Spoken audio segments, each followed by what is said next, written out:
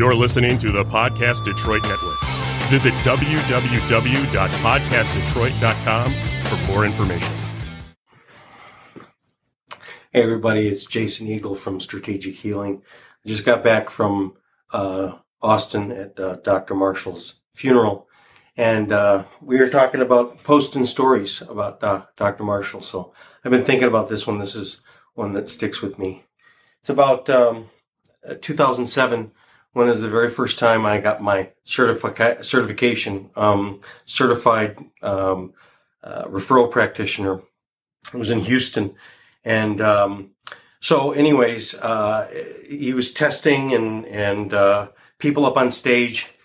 And I don't know, I think it was from a hint from somebody else. And but he called on me. So it was a big, huge crowd of people. And he had this girl up there and he says, "Okay, Jason, big shot," as he would like to call baptism by fire, brought me up and said, "Okay, you test her. And I'll just stand and, give you the stuff." So I'm testing her, and as the process goes on, "Are you sure? Are you sure?" And then we got to a point where he said, "Okay, everybody, let's thank you, but I'm going to take this one by myself because I'm not. You did a good job, but I don't think this is right." So we went to lunch, and I was kind of a little bit humiliated and whatever, but he came back later and said, "You know what, you did a really good job," because afterwards he had tested her and he found out that like most of the things that I got were right. And I was just beginning. Had only been doing a few cases at home, but they were really, really hard cases. My very first cases were terrible. But again, baptism by fire.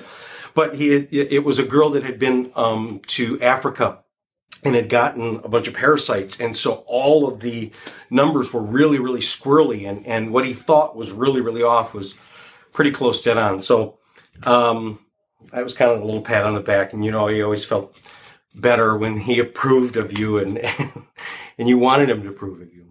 So that night, we're going all out to dinner, and that was the first time I got invited. I got invited to go out to dinner. We were going to go to Buca di Beppo's, and driving in the car with Clive, and you know how Clive drove and Dr. Marshall, we were in his, I think it was a Mercedes or something like that, just souped up thing.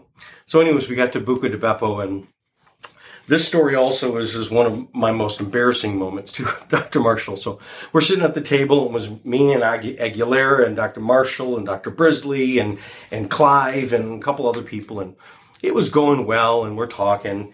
And the embarrassing point was that, I used to work in the restaurant industry for years before I got into QRA. And so I got cook's fingers, and they had brought out the plate of the green beans. And I picked up the green beans to go to hand them to him, and the look on his face, he dropped them and spilled the beans all over the place. And it was, I was horrified. I felt so bad. But anyways, the thing moved on. And then, so we got to a point where we got talking, and I had said to him that this is when they were back in Round Rock. And I had said, I just wanted to say, that I was really, really impressed because I know where you put your money, because it certainly ain't in the building. Because I said that if you remember the bathrooms, the place was, it was, the money didn't go in there. What I told him is that you obviously are putting money back in the product. And then this is when something took over. And I would say it was the Holy Spirit took over, because it started to speak for me, started to speak through me. And it says, because I had no right to say, I didn't know him well enough to say, "I'm very proud of you."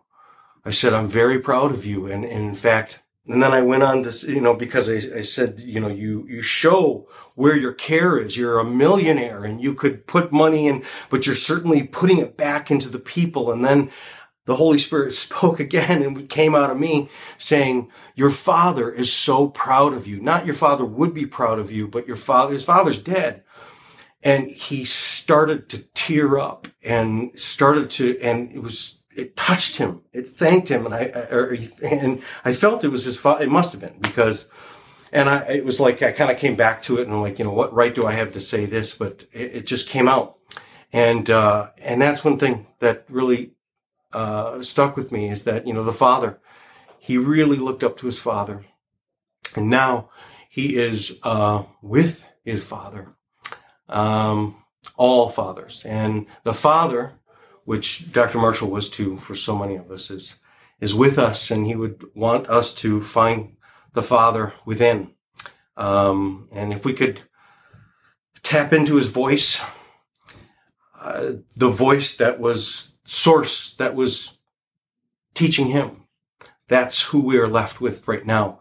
And may it make us stronger and more confident. And that's my story. So, all right. Thanks. Bye-bye.